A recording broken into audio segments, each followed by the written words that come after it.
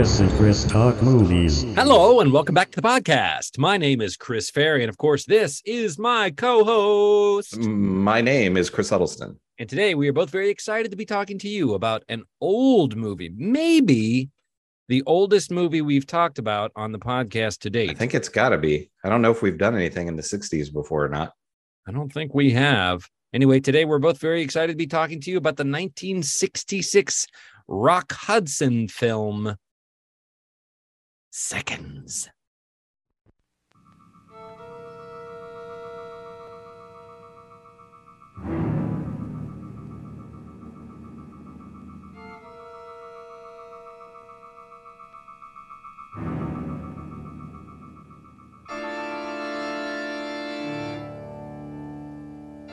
Bold, bizarre, terrifying. Rock Hudson, in an astonishing change of pace, stars in Seconds.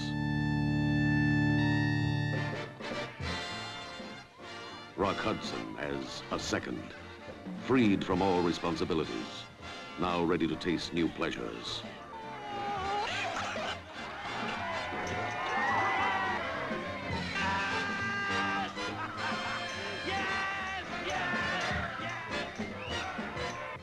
Rock Hudson, as a man who buys for himself a totally new life, a chance to begin again.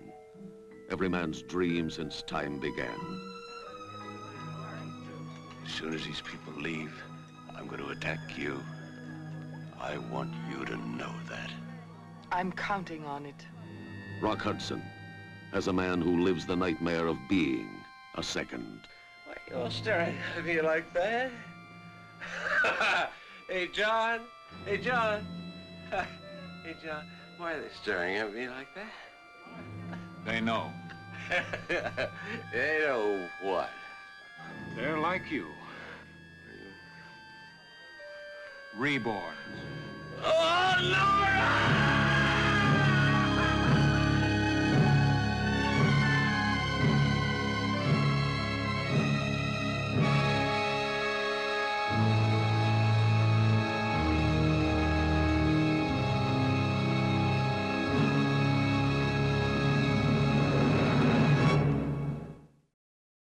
Do you have a synopsis for us, Mr. Huddleston? I do. As you said, it's a 1966 film. It stars Rock Hudson, Frank Campanella. Oh, damn it, my phone died. Oh. All right. I can pull it up. You want me to do it? Yeah, you do it. You must entertain the audience for one moment. I can't juggle. I don't have anything I can juggle. I'm not a good singer. I don't know. I'm probably not going to be able to entertain people.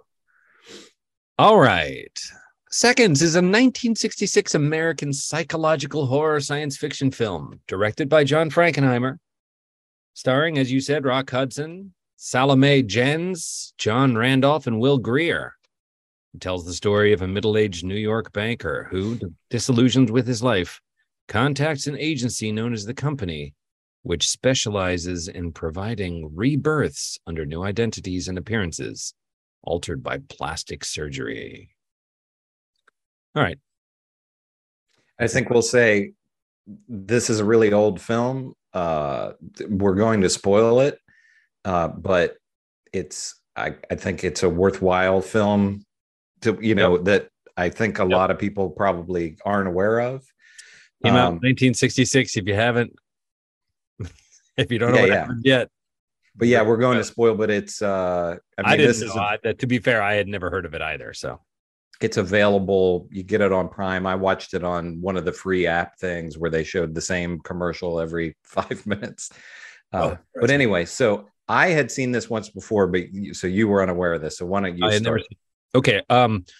First thing I'll say right off the top is, man, movies in 1966 had a different sense of pacing than films today do, for sure. Which is not to say that this movie is bad or boring. I didn't find it either. I felt like shots lingered way longer than they needed to. You know, he would take an ambling walk down the beach and keep walking. And I had the thought to myself, still cut here, walking cut. on the, yeah, still walking on the beach, aren't we? So I think that's just something, a function of how filmmaking as an art form has changed in front of popular audiences. Rock Hudson is great. I thought it was a lot of fun to watch a movie from this era, you know, with the thin ties and the cocktail parties and they lean hard into wearing their that. suits and hats, and they ride the Metro North, which I've been doing a lot recently. So seeing that in 1966 was interesting. And, you know, they go to Grand Central Station, and I think there's a nostalgia element of it that's cool there. It's a, you know, I think psychological thriller is right. It's not precisely horror, and it's not especially thrilling, but it does unpack some interesting stuff in terms of identity and second chances and what we make of our life, and, you know, what we're able to adapt to and let go of, and, you know, and what we're not. So, and I thought the performances were all good. Performances were interesting. I thought the script was pretty well written. I guess my only, so that's all good stuff. My only top level criticism of it would be, is it seemed to, the idea of, you know, what it wanted to say or what kind of a movie this is seemed to sort of shift a couple of times throughout. So at first, you know, I thought it was a thriller, maybe even a horror movie, but like a true sort of Cloak and Dagger style thriller. And in the middle, we get into more of it's a think piece about, you know, how do we define ourselves and what do we make of our lives? And, you know, if we had a second chance, what would we do with it? You know, and then seeing that through other people's eyes, seeing ourselves through our own eyes, and seeing ourselves through other people's eyes. And then by the end, it sort of tries to get back on the thriller track. It's sort of like, oh, right, this is a thriller. But I just felt that happened very late in the film. To recover may not be the right word, but to sort of get back on that track, you know. Mm-hmm. But I will reiterate, despite that criticism, I did find it interesting all the way through, and I'm glad you suggested it because I enjoyed watching it. Oh, good. Yeah. So, as I said, I had seen this before. I saw this high school or college, you know, it was on late at night. Just caught it on like a Turner Classic Movies or something like that, and just watched it the one time, and it's always kind of stuck with me. I remembered more about this than I thought I would. I thought I just kind of had the gist of it, but I remembered most of the beats of this except the ending. I didn't remember how it ended. But you know, this is a movie that hits you much differently at whatever I was, 18, 19, 20 or something like that. At that time, I remembered this movie being a lot more disturbing than what it was. Watching it now as an adult, it's more sad than anything. And like you said, it is, you know, kind of a thriller, but it seems to be much more a commentary. You know, there's a part so basically, to kind of flesh out what the story is a little bit more, he's a guy that's just in a loveless marriage. He seems to be very successful in terms of, you know, he seems to have a good career, and he has this nice kind of all-American house, you know, and all of that. But, you know, he and his wife there's no thrill in their marriage anymore. And separate beds. Yeah. Separate. Yeah. And, so, you know, he has a friend who has gone through this procedure, and well, he gets a call. He gets sort of recruited, as we find out. Right. Yeah, he gets recruited by this From friend, which the friend is. He doesn't recognize he gets a call from a guy who purports to be his friend, right? And because his friend is dead, and the guy knows, his quote unquote friend knows things that only his friend would know. So it's very, we see him on the phone in a flop sweat trying to wrestle with this. Yeah, and so what we find out is that. Oh, and sorry, one more thing. Oh, sorry. It's not Rock Hudson at first. This is another actor. There is a transformation, and he ends up Rock Hudson finishes the performance. Right. It's the same character after significant plastic surgery. Yeah. Proceed. So what they do is this company, they fake the person's death and then, do plastic surgery on them to, completely, so that they have a completely new identity. And what you find out is they blackmail so with him, they drug him when he gets there. And then there's this kind of very surreal scene where there's a woman in a bed and he's on top of her and you don't really know what's going on. Well, they had drugged him and then they recorded him in this room with this woman. And it's basically like the implication is that he, we're going to make it look like he raped her, or at least they're going to make it look like he did. So it's like, you don't have any choice but to sign everything over to us. No going back. But then, and I just want to dial in for a second. There's a great scene where this friendly old man comes in who apparently started the company and is the owner of the company and talks him into it. He's like, don't.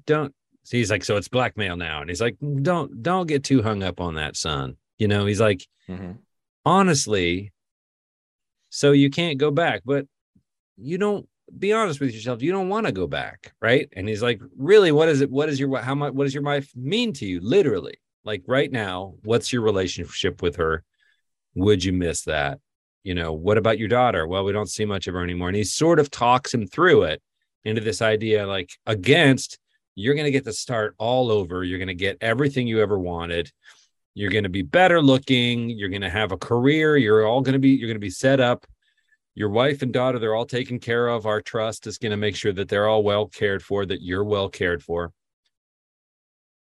To back up 1 second, it wasn't clear to me that he had any idea this was where he was going. His friend says, show up at this place tomorrow, right? Mm-hmm. So he didn't opt in to some transformation thing. It's just he came to believe that this stranger actually was his friend. So he shows up, and then the next thing you know, they're asking him to sign that there's no going back. They never explained to him what they're going to do until they've already hooked him, right? I thought that was crazy.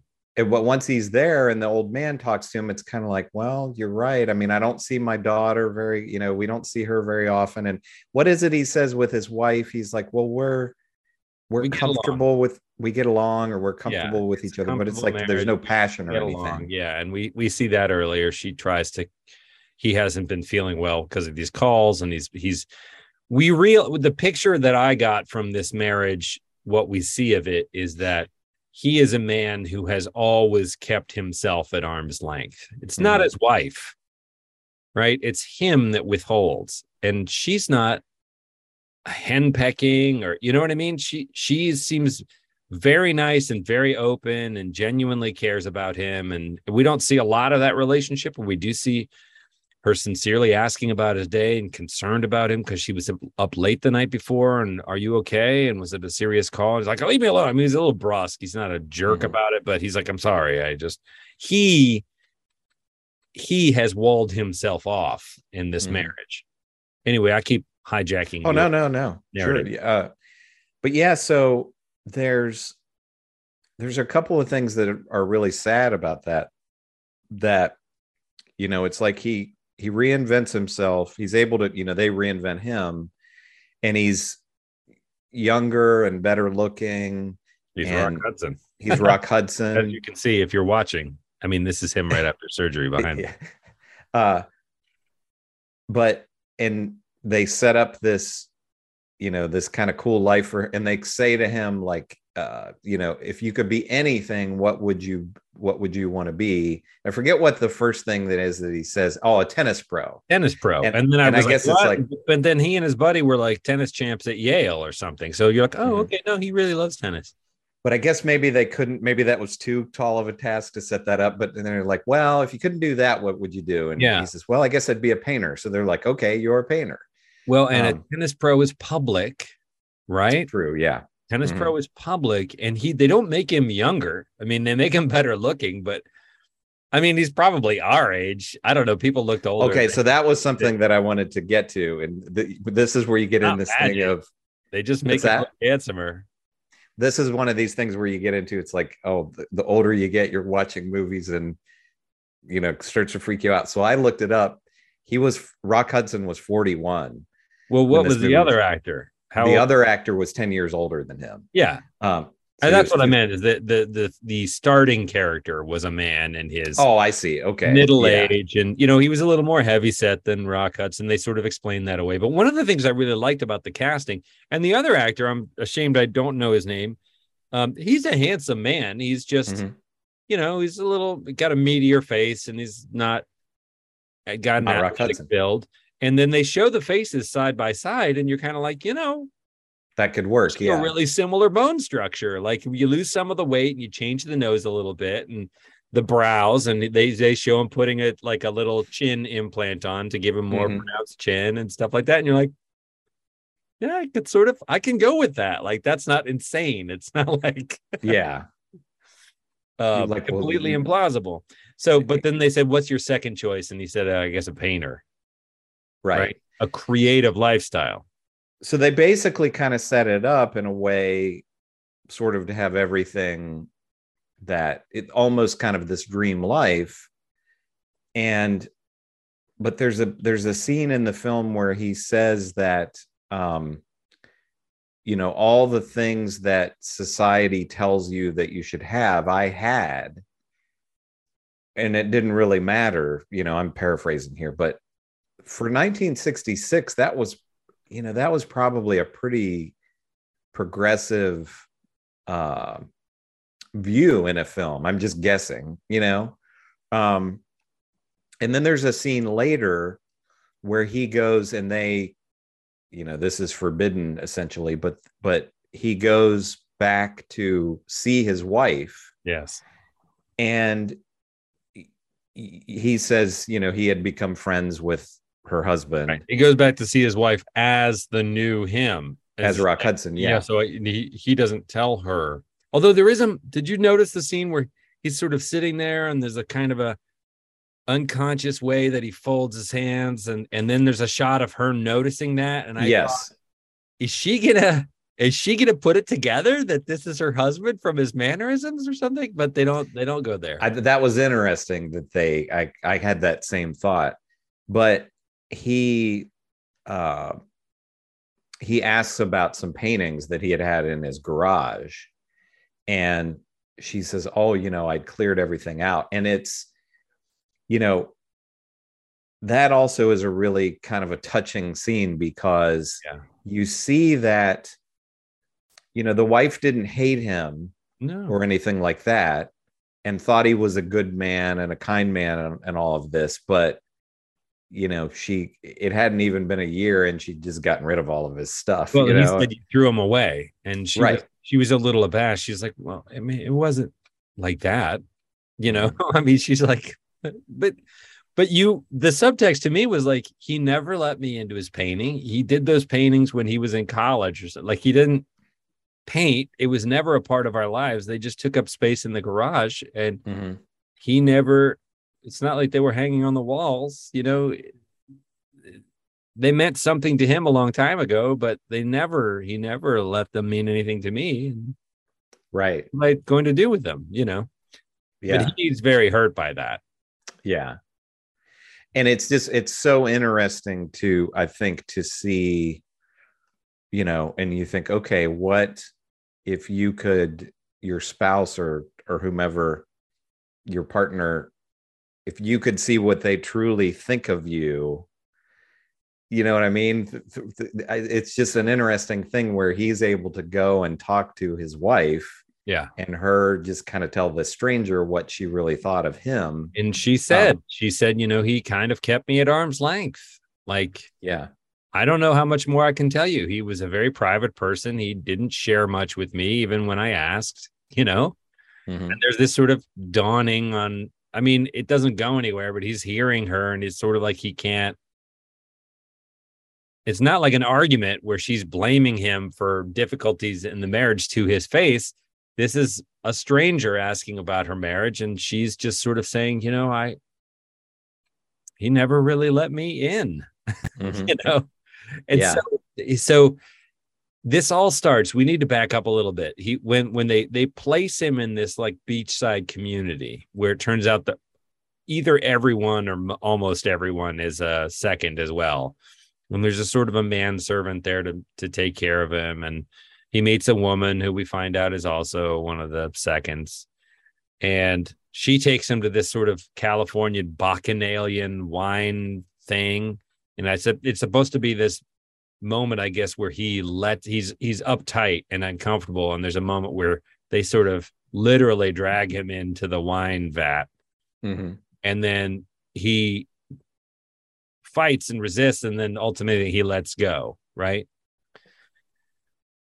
And then there's this arc of him coming to adapt to this second chance and feeling like something is missing, and they have a cocktail party where he gets absolutely trashed, and he starts talking about the before and after, right? I mean, he's really blotto, and everybody else is like, shut up, man. Stop talking about it. And that's when he goes to see his wife. And it turns he's kind out of gone rogue at that point. Yes. And after doing that, they kind of come and get him, and he ends up back in the thing. And he's like, okay, listen, I figured it out. Like, I understand now. So do surgery on me again. Basically what he's saying is, okay, give me a third chance.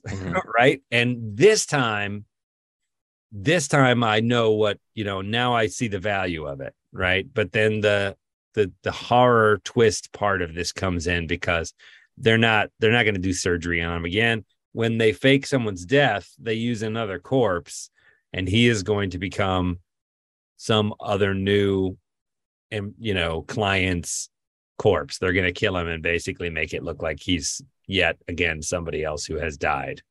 Yeah. And it's scary. They have a ball gag in his mouth, and they've tied him to the gurney, and he realizes what's going on. He's just screaming. It goes on, and you're just like, it's really sad. It's not super scary. No, it really does feel tragic, where you're like, this guy didn't ask for this. He's not a bad man in any way. You can talk about like what mistakes he may or may not have, what regrets he may have, but he wasn't a cruel man or an evil man or even a greedy man. He was just an unhappy man, and he got sort of swept up in this weird pyramid scheme model, and couldn't take it. And then they kill him, and you're just like, man, that sucks. There were a few questions that I had about some various things in this that I wondered what you thought about. First of all, so the old man, he talks to him a couple of different times, and so the old man has started this company, and he tells him when he thinks they're going to do the surgery on him for the second time to get be a third or whatever. He tells him that there's like a pretty high failure rate with this, and that he, and you don't know how much sincerity there is in all of this, but that it's kind of like the old man is sort of bummed out that it doesn't work out a little better than what it does.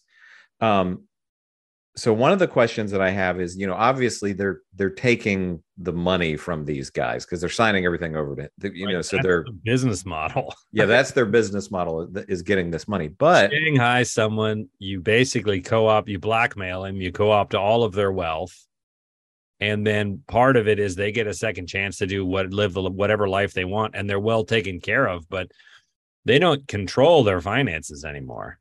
Yeah.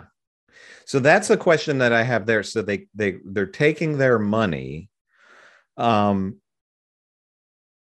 So what is the motivation there to, I mean, did this old man sincerely think that he was improving people's lives? And also, why do this setup where they're in this community with just all other people like them? Is it just so people don't find out?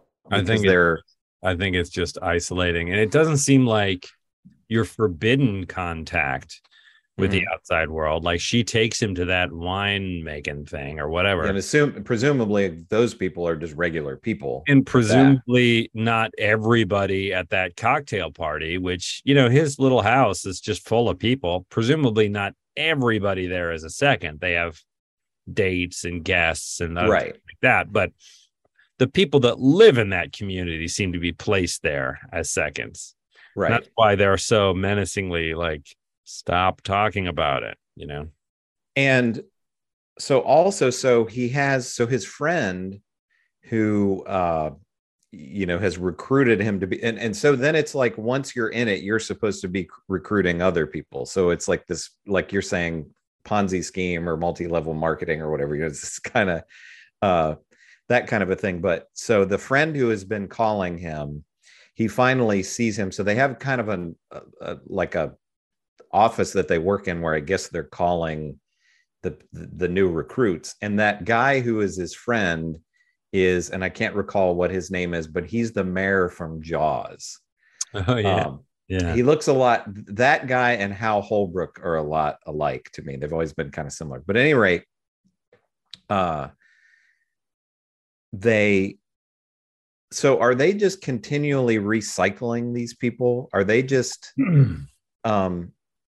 I mean, do they, with all of them, do you think if they get out of line, then they just kill them and use their body for another second? Or seems to be, yeah. And not everybody in that waiting room. So the guy gets up and leaves, and he's smiling and nodding. It's like, oh, it's my turn. We'll get together. And the guy's like, yeah, okay, buddy.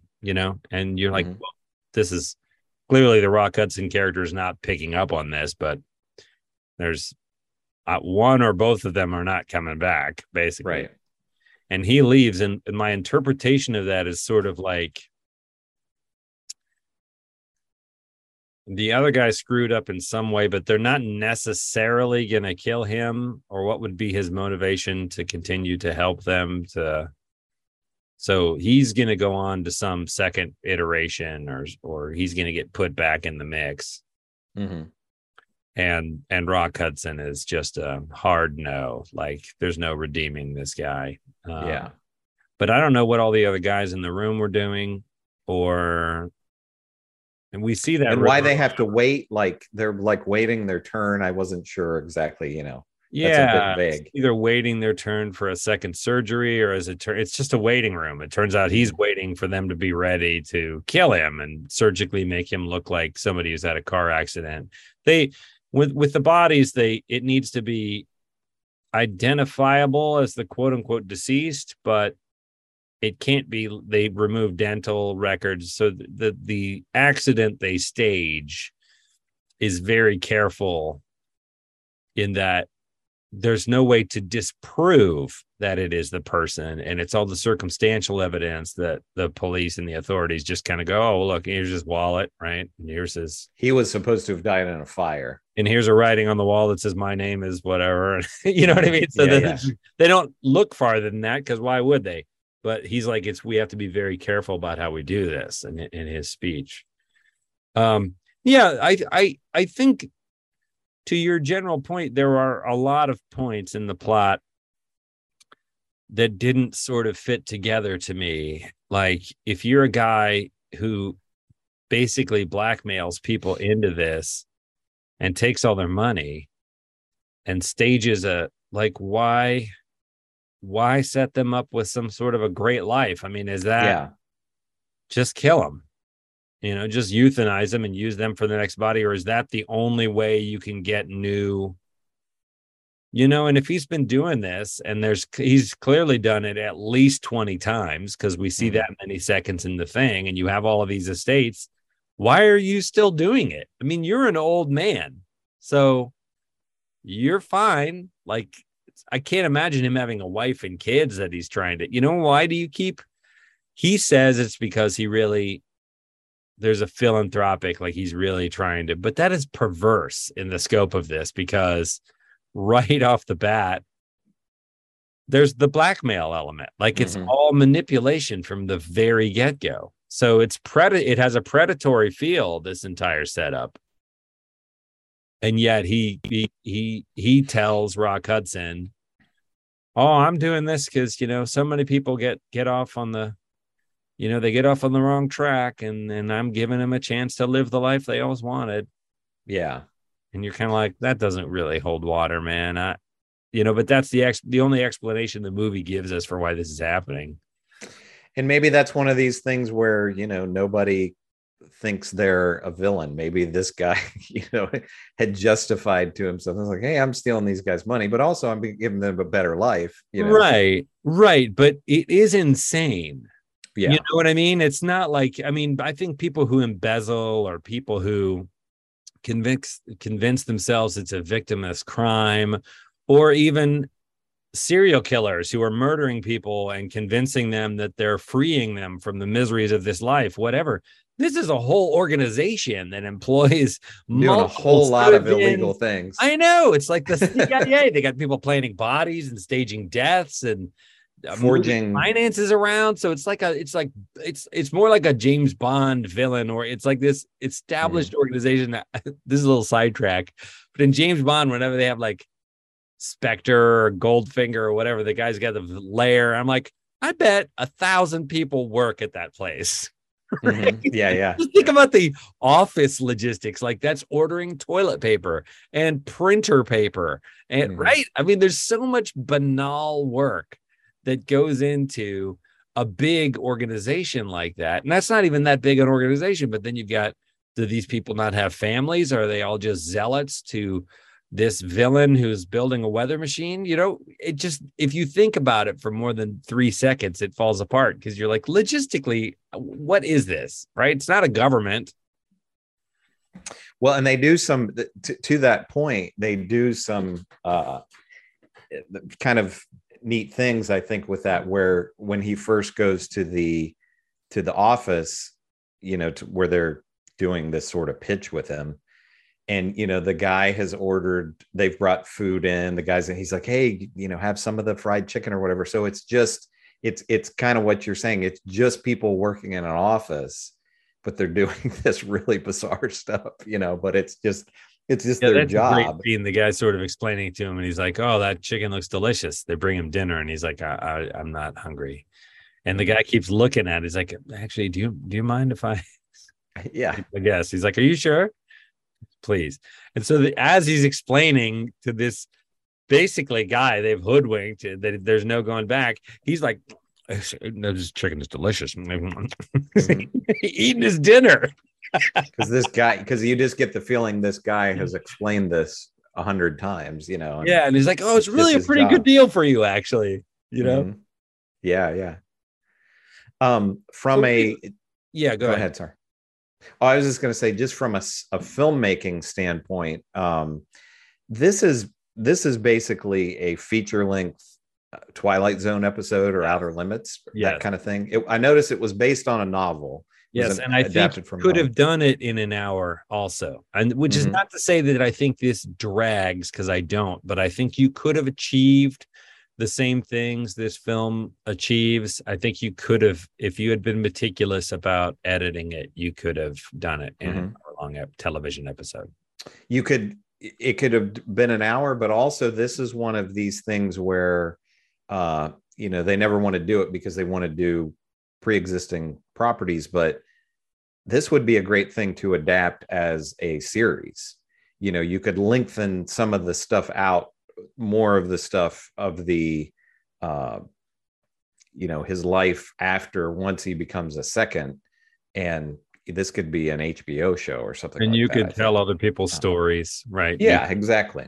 You could follow multiple people. I mean, it would almost be like a Stepford Wives, type of a deal. But also I noticed, and this is something I almost never notice watching movies. I noticed 2 or 3 times pretty major continuity errors where it would be like he's smoking a cigarette and they cut to somebody else and then they cut back to him and he doesn't have a cigarette anymore, that kind of thing.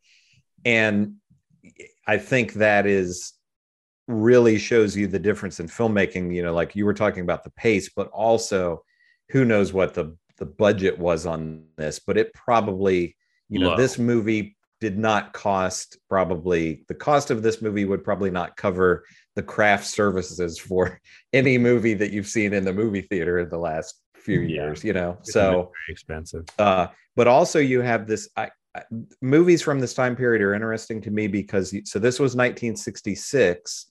So you have, this is a crossroads sort of from kind of 50s filmmaking, and you're getting into the kind of psychedelic era where they're it's not overboard, but they're doing some stuff with weird camera angles and that you see a lot in 60s, late 60s into early 70s kind of films, which is just watching this, I was just so struck by how different it looks from what we watch all the time now. Yes. And that sequence where the woman he meets I was going to say drags him to this thing, but he says, "Can I go with you?" But once he gets there, it's pretty clear he's uncomfortable. And she then is sort of dragging him along with this big crowd of people who are playing flutes and beating drums. And it is literally a bacchanalia. Mm-hmm. They dump all the grapes in the vat, and they mostly get naked and all get in the vat, and they're stomping the grapes, and they're drunk and they're smoking dope. And we don't see them have a sexual orgy, but it is a bacchanalian orgy in that sense. And then, which it's not his vibe until sort of suddenly it switches and he lets go and he's laughing and covered in wine. And that felt very 1966 to me, where you take the straight-laced person but there is that, it wasn't this peace and love, like, oh, now here's people in their natural state. There was something very menacing and very mindless and mob about it. Did Mm-hmm. you see that too? And just people's eyes were glazed over and they were smiling, but there was no individual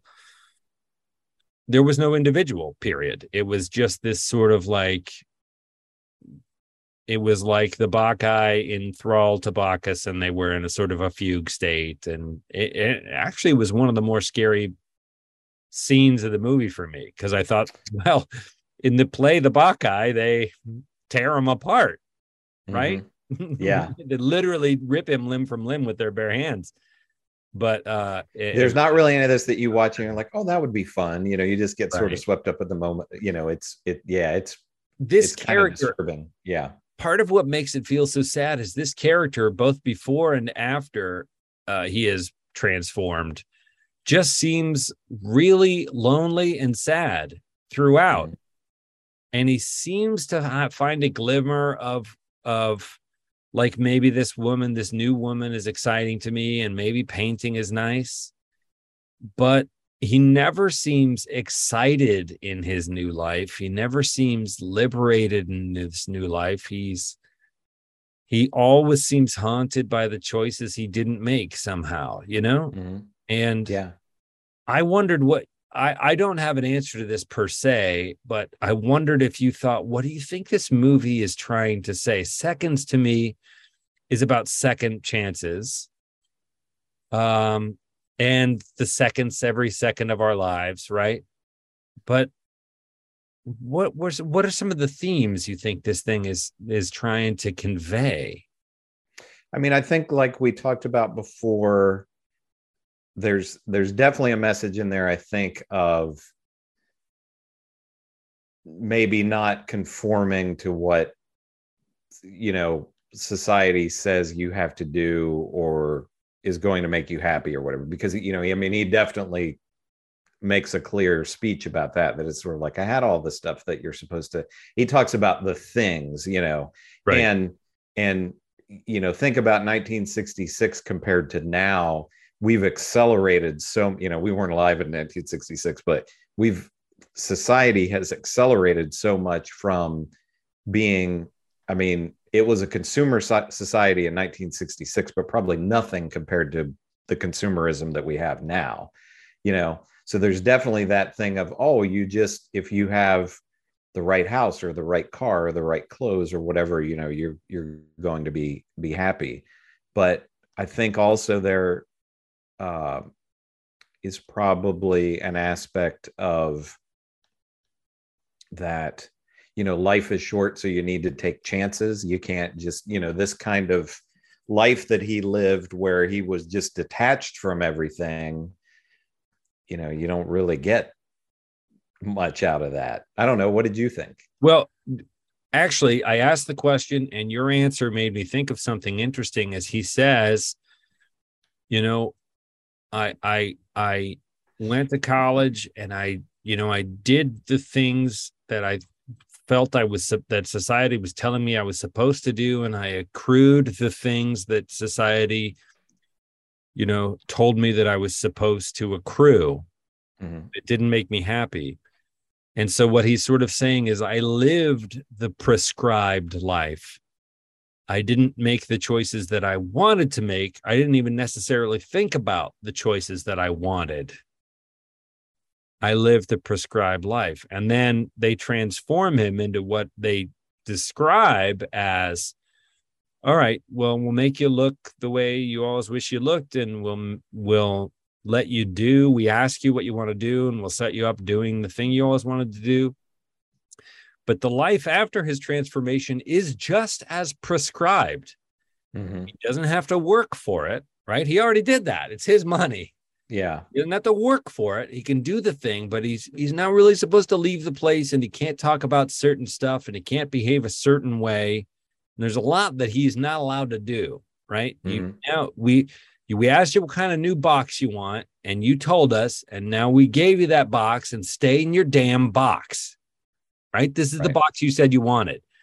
And I think that part of his rebellion and going to see his wife was, but that's not, a man is not the box he's in. A man is the experiences, and what he starts to hunger for is some sort of understanding. Whether or not he is passionate about his wife at that point in his life, whether or not they've grown apart and that's sort of over and perhaps too late, he doesn't hate her. No, he doesn't wish her ill, and he doesn't feel that way about his daughter. And they are connections he has in his life that in this after, they're verboten, they're forbidden. So it's a little bit like you get this second chance, but somehow you still long for the thing you can't have or you're not supposed to have. And maybe it's not like, I always wanted to be a painter. Why did I become a banker? And it's more like, well, the grass is always greener, is really, it doesn't matter which side of the fence you're on, the other side of the fence. And I think now that I say that, I think that seems like a theme that is strongly sort of reinforced throughout this movie. Right. Yeah. Yeah. The grass is always greener aspect, I think, is definitely part of it. And, that was one thing that struck me. There was one of the scenes where he's just walking down the beach when he's first in Malibu or wherever it is that he lives. And I thought, okay, how many people to live on the beach in Malibu and you're just a painter or whatever would be their dream. It'd just be a dream life, right? But imagine if in exchange for that, you could never talk to anybody. He would never be able to talk to anybody that he's ever known in his life. And, he doesn't have these attachments and things, but I mean, just think about you can't ever, not just your wife and your daughter or whatever, but you can't ever talk to an old friend or anything because they're not going to know who you're dead. That makes me want to. There's another puzzling scene I want to ask you about. So he arrives at the airport before they've placed him. He arrives at the airport, and this dude who looks like a cabbie, just comes walking up and he's like, he knows the guy's new name. He's like, Tony, what's this? I don't remember. Do you remember? Wilson. Tony Wilson, you old so-and-so. Hey, how's it going, buddy? You know, and he's never seen him before, but this guy really seems to recognize him and he knows his new name. And he goes on. And then he's like, well, listen, man, I gotta go, but it's great running into you. And he leaves. And then he asks his manservant that they assigned to him, John, later. And John sort of stiffens up for a minute. He's like, must have been a misunderstanding. You know, Mm-hmm. I feel like that was supposed to be some ominous thing that we as the audience perceive.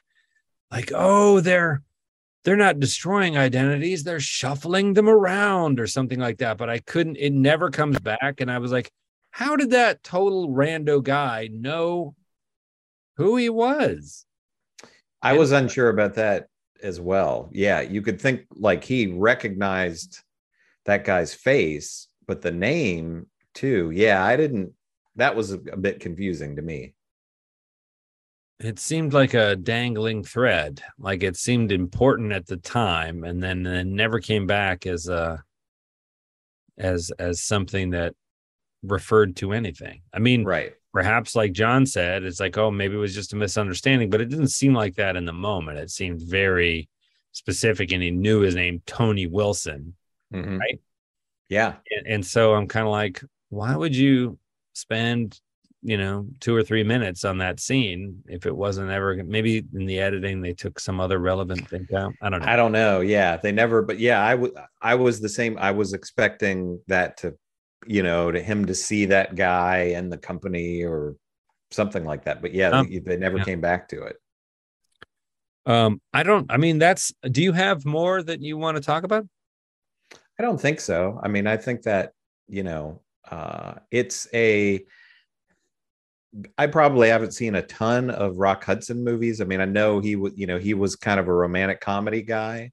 So I'm sure this was probably a very different role for him at the time. And again, it's especially for modern audiences, it feels modern in some ways, but it also feels, very of its time. But all the performances are really good, and the direction and everything is I think it's all really well done. And like I say, I've always been a big fan of Twilight Zone and Outer Limits and those kind of shows, and so this very much plays into that that kind of genre. Yeah, and I would recommend this movie, although with a caveat. I would say, I wouldn't call this a hidden gem. I didn't think this movie was like, where is this? How did I not know about this film?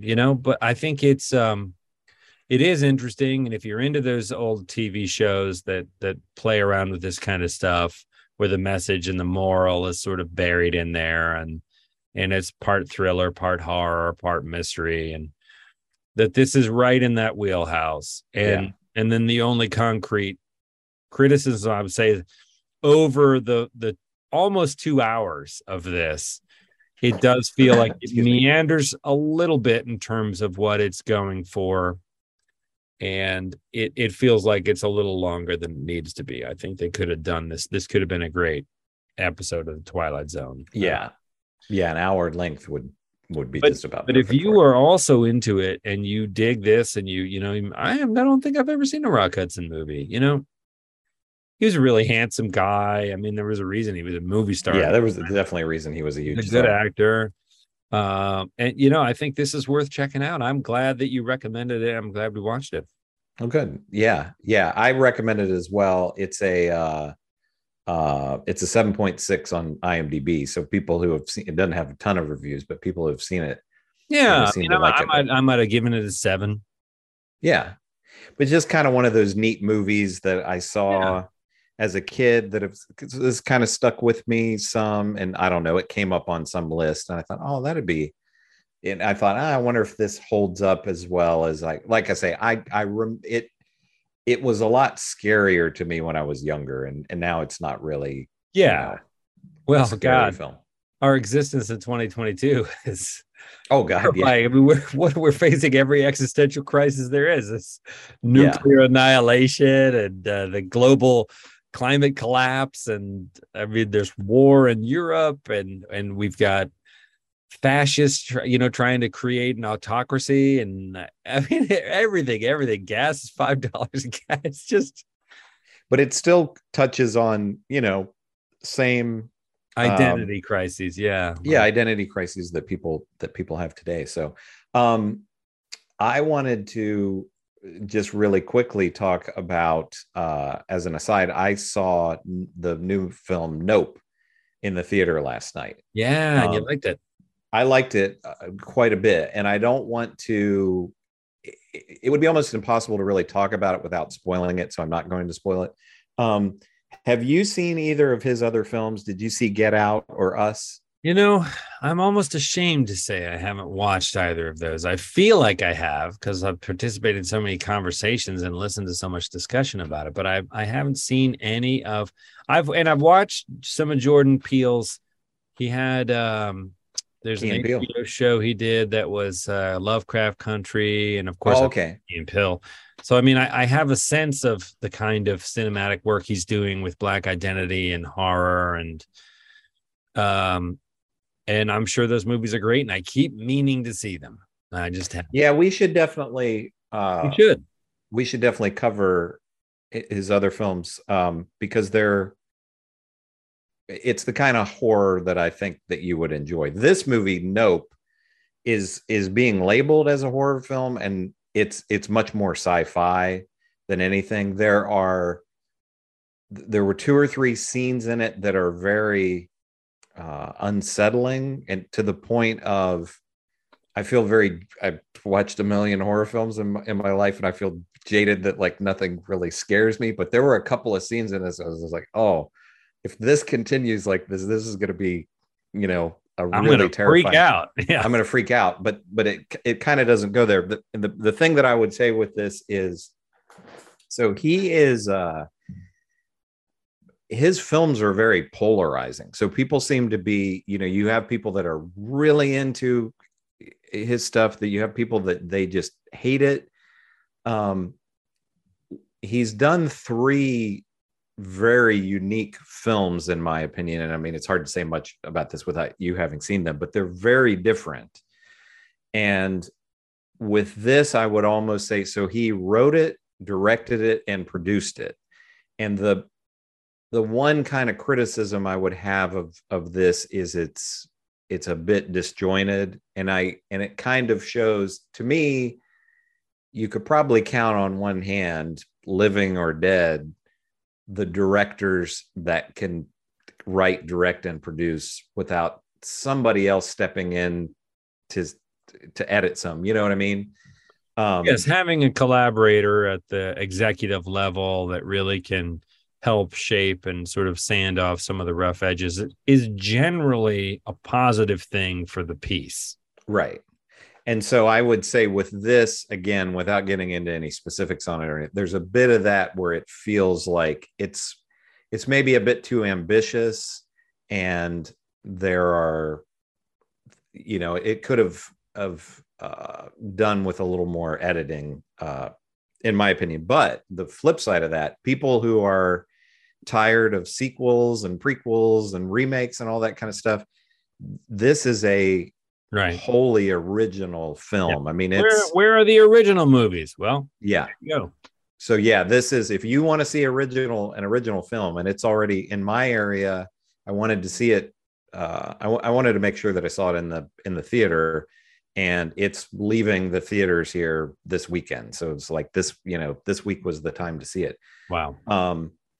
But it's this has been described as, this is his Spielberg Amblin film, which that would have not occurred to me at all if people weren't saying that about it. So I didn't really see this.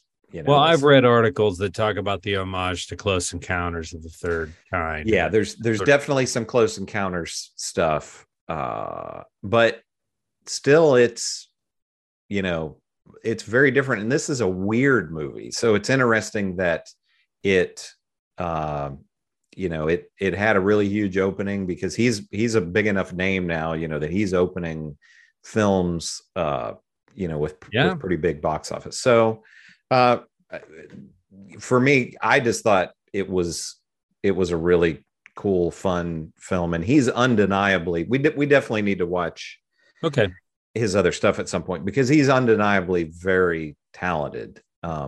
So anyway, well, let's add it to our list. We have a couple in the queue, and just before we get to them, Chris and Chris Talk Movies at gmail.com is our handle. We are on the socials. We're on YouTube. We're on podcasts. We're on Twitter and Facebook. Like and subscribe. That's great. Thank you for listening or watching, whichever you're doing, or both. Comments, suggestions, all of that feedback, especially constructive feedback, is great. What we've talked about doing for next time is Pleasantville. Mm-hmm. Really interesting, strange movie from the 90s? 98, I think it is. From 98 with Tobey Maguire and Kirsten Dunst, right? It's not Kirsten Dunst. It's Reese Witherspoon. Reese Witherspoon. Thank you. That when you suggested that, I was like, oh, right. That movie. I may have seen that. I may never have seen it. I don't remember it clearly enough, but it's sort of sci-fi. They kind of there's a sci-fi. Right? Yeah, definitely sci-fi. So, watch that with us for next time, and then we've already sort of, I don't want to spill it right now, but we've already sort of locked up another film after that that's a gem. Mm-hmm. I don't want to say it right now because we change our mind enough. So Pleasantville I have seen, but you have not seen, and then the film that we think is going to be after that you have seen, but I have not seen. That movie. Great. So check out Pleasantville and join us next week for when we talk about that. Unless you have anything else to add. No, I think that's it. That's it, baby. We will talk to you all next week.